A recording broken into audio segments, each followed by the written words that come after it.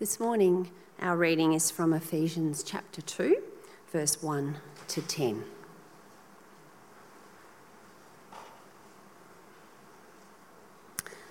As for you, you were dead in your transgressions and sins, in which you used to live when you followed the ways of this world and of the ruler of the kingdom of the air, the Spirit who is now at work in those who are disobedient.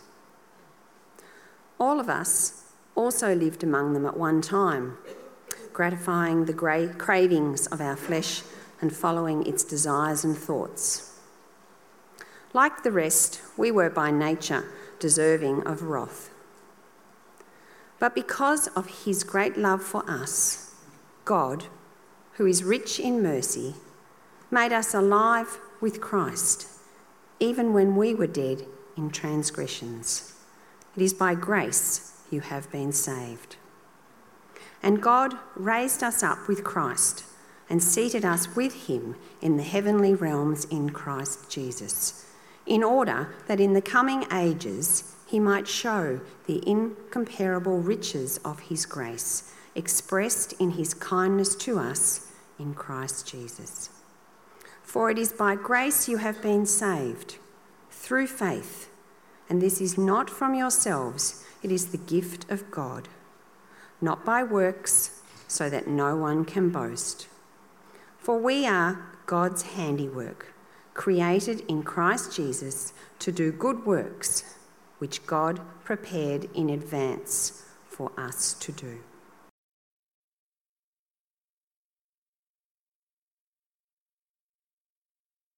Well, I don't know about you, but I get excited about hearing people's lives being transformed, hearing the stories of people's lives transformed, seeing how people are stepping out in faith and saying yes to Jesus. I think that's awesome. And I'm encouraged already. And if I didn't say anything more, I think it'll be an awesome service to have heard this. Maybe I should then. We started a series last week on healthy relationships, and it was Father's Day last week. That was only 1 week ago. Can you believe that? Only 1 week ago, Father's Day. And we looked at the characteristics of a man of God, and today we're going to continue that series somewhat in a little bit of a different way. We're going to look at the relationship that Kaz and Gil have talked about this morning, a relationship that moved them to make the decision to be baptised. And this relationship is not based on things that we have done or that Kaz has done or that Gil has done. Rather, it's based upon the acceptance of the action of Christ, that what God has done. So let's pray. I'm going to share a story about a young boy who wasn't great. Our God, we just pray this morning that as we hear from your word, as we engage in a story, that you'll help us to make decisions about our relationship with you. Amen. There was a young boy who was about 11 years old. I've got an 11-year-old boy, and I know what they're like. He wasn't like this boy, though, my boy. My boy was not like this boy. This boy struggled with his behaviour. He had a real struggle with his behaviour. He would always be getting into trouble. He'd disobey his parents. He'd throw tantrums. And he was generally not nice to his brother and sister. That's not you as a Tarquin. Not at all. The parents were at their wits' end. It's not. He's a good kid. He's a really good kid.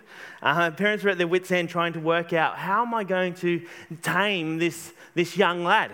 So 11, how are we going to help them realise that he's not actually being a help to anyone? He's being a hindrance to people. So they got to the boy and said, son, every time you do something wrong, we're going to go wandering down to the back shed. And we're going to go to the shed door and we're going to nail a nail into the shed door. It will help you to see how your behaviour is affecting everybody. The boy thought, well, it won't be so bad. Every now and again it'll sort of happen. But then he did something. He talked back to his parents. Just disrespected them. Just awful. So Dad took him, went down to the shed door, got the nail out, said, son, bang the nail in the door. So they did. Nails banged in the door. Kid's like, oh, that's not so bad. One nail, not too bad. Later on that day, nasty to his brother or sister, did something wrong. All right, son, let's go. Bang another nail into the door. Now, unfortunately, on the first day, there was about 30 times they went down to the shed and banged nails in the door, and more nails, until eventually the door was fully covered with nails. Just nails all over the door. Am I coming through all right? Yep. Nails all over the door. And the young lad started to look at it and go, all right, so this isn't so good. I can see that there's a problem here, that my behaviour, my attitudes, the way I treat my brother and sister, the way I am at school is not so good. So he said, all right, Dad, let's work on this. I'm willing to work on it. I see it's worked. I understand. So let's work on this. Can we reverse the situation? Can we go the other way and say, well, if I'm good, can I take a nail out of the door? Dad said, all right, that might work. So the boy worked so hard. He worked so hard to be good. And so he'd help his mum and dad out without them even asking, whose kid does that? And he pulled out a nail out of the door. The door doesn't fall over. And he got great marks at school and a great report at school because his attitude had changed and his teachers had noticed it. So they went down and they pulled another nail out of the door. Oh, there we go. Big nails. And until there was only one nail left in the door. And it was that time where he took his brother out and said, let's go play football outside. His brother loved it, had the best time of his life. And his dad watched with joy as he said, let's go, son. Let's get that last nail out of the door. And they went down to celebrate this moment, this achievement of this lad transforming his life so much. And they pulled and pulled and pulled and pulled, and the nail came out, and they stood back. And the dad noticed the son looking at the door, despondent. He goes, son, look, all the nails are gone. It's so good. You've done it. What an achievement. What a transformation of your life. And the boy just looked sad. He said, I know, Dad, but I can still see the holes. I can still see the holes. And you know what? That lad's life had been changed, had been transformed, but as he looks at the door, the holes are still there. And that's the problem with our human nature, really, isn't it? That there's a reality for all of us is that we've got a door with a whole lot of holes in it. And many people live their lives as if the key to eternity is that at the end of it all, we don't have any nails in the door. We've got all the nails taken out, and our good outweighs the bad, and so we think, great. But regardless of how many nails we have in or how many nails we've taken out, there's still going to be holes left in the door, isn't there? And if we extend this analogy further, our reading actually from Ephesians reiterates that this is futile. Ephesians 2 verse 1, it says, as for you, you are dead in your transgressions and sins. You are dead in your transgressions. Gives us a very distinct understanding that we are looking at there's a before and after sort of thing here. We start with a perfectly intact door, no holes, yet as we make decisions, as we make wrong decisions, in verse 3 it says, we start to gratify the cravings of our flesh and following its desires and thoughts. The nails go in, and even if they come out, the door still is marked. It's not the same as what it started as. So this is what Paul's saying, you are dead in your transgressions. Now, it's not a perfect analogy by any stretch of the imagination, but work with me here.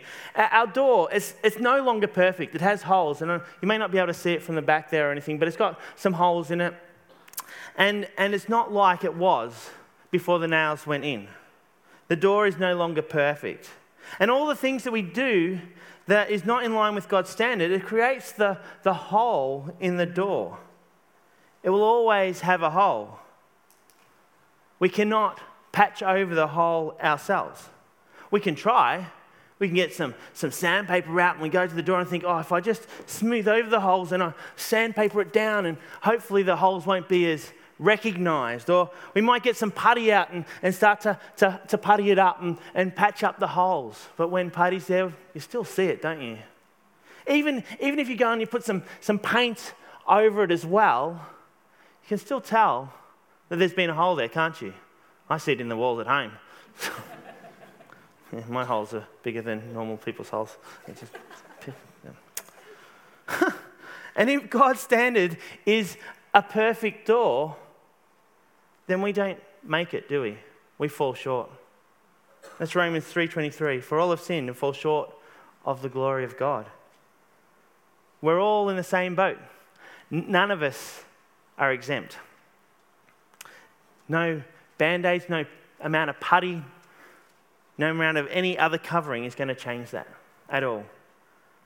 But just as well, there is hope because the message doesn't finish there. In fact, this is the point of the text of Ephesians chapter 2. It changes at about verse 4. And it brings hope for those who have a hole in the door. And it begins with this. It says, but God, this is verse 4, but God. Just those words are hopeful words, aren't they? But. You've got a hole in your door, or many. But something else is there. But God. It's a good start to verse 4, isn't it? Because it says, but I, not a but I, but God has done something. So you may be struggling, you may be feeling far from God. You may not want to even be at church. You may not come to church regularly. But God, who is rich in mercy, out of the great love that he has loved us. But God. Verse 4 has nothing to do with me or you, but everything to do with God. It's got nothing to do with how lovable I am or how good I've been in the last 5 weeks. It's about how loving God is. See, God is at the center of these verses. God's action is the key. It is God who is rich in mercy. It is God who loved with a great love. We are just the ones that are dead in our sins and transgressions. And if we move forward to verse 8 of Ephesians chapter 2, this great verse, it says, for it is by grace you have been saved. For it is by grace you have been saved through faith. And it says this, and this is not from yourselves. It's a gift of God. It sums up the door. That verse sums up the door. It is only by the gift of God, nothing to do with us, nothing what we can do can get rid of those holes. It sums up what we're talking about. We're saved because God saw that it is right. God's grace doesn't just patch over the holes. God's grace somehow gives the brand new door again. Through the grace of God, we've moved from being dead in our sin, having holes, to being saved by grace, having no holes. And Kaz and Gil both shared about that transformation in their lives. They've been saved. They've been made new again. They've been transformed by the grace of God. It's an absolute gift, a gift of God. And the only way to receive it, Ephesians tells us, is by faith. By faith. It's not by what we can do. It's not by how good we might be. It's not by how many times we've read our Bible even. It's by having faith in Jesus Christ. We've been witnesses to the baptisms this morning, witnesses to the relationship that transformed Kaz and Gil's life, taking them from death to life. And this morning, we also are invited into that relationship through faith. So Ephesians 2 verse 8 says that. It is through faith. That's our end of the bargain, I suppose, if we've got to talk about what we what our responsibility is, to have faith. See, God provides the grace. We insert faith. And the result is that our door is no longer marked. It's a new door. It's a perfect door. And I wonder if that's a message that you've heard many times, but it's a message that you don't seem to be living out. A message that thinks something that in your mind you might be thinking, I've heard this story, but I haven't accepted that grace. I've been through the process. I've heard about Jesus, but I've never actually accepted him. And this morning, you have that opportunity to do so.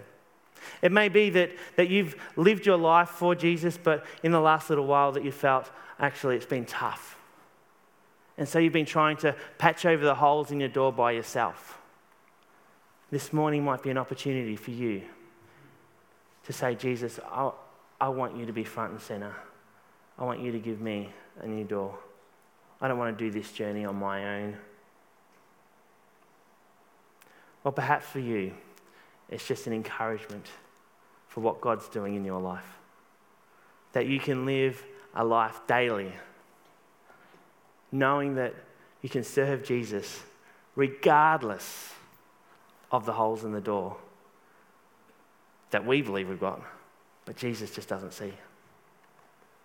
So this morning, if that's you, if you're being challenged in any way, shape or form by what you've heard through the testimonies, by the grace of God through the story of a child and the door, in the space that I'm going to give you now, we're just going to bow our heads. You might want to respond by raising your hand. Just to say, yeah, Jesus, I want you in my life. So I'm going to pray. Leave just a minute silent for you to reflect. And if that's you, you might want to just put your hand up. I'm not going to ask you to come forward or anything, but you might want to just put your hand up. Just as an action towards God to say, yeah. It might be a challenge for you to be baptized, whatever it might be. You might just want to put your hand up where you sit. Let's pray. Well, God, this morning we've heard the stories of faith of Kaz and Gil. We thank you for them. We thank you that you've transformed their lives. And we thank you, God, that you are inviting each and every one of us into that same transformation. And God, I want to pray for those who are here this morning that may not have heard this message before, but want to accept that grace that is offered to them. God, I want to pray for those who may have heard this message many times but have never accepted that grace. And God, I want to pray for anyone here that may say, I need to come back to Jesus. So God, as our eyes are closed and our heads are bowed, Lord, I pray for each person.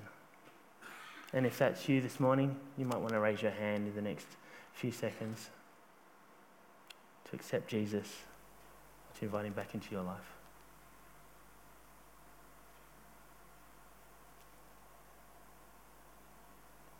We thank you, God. Amen.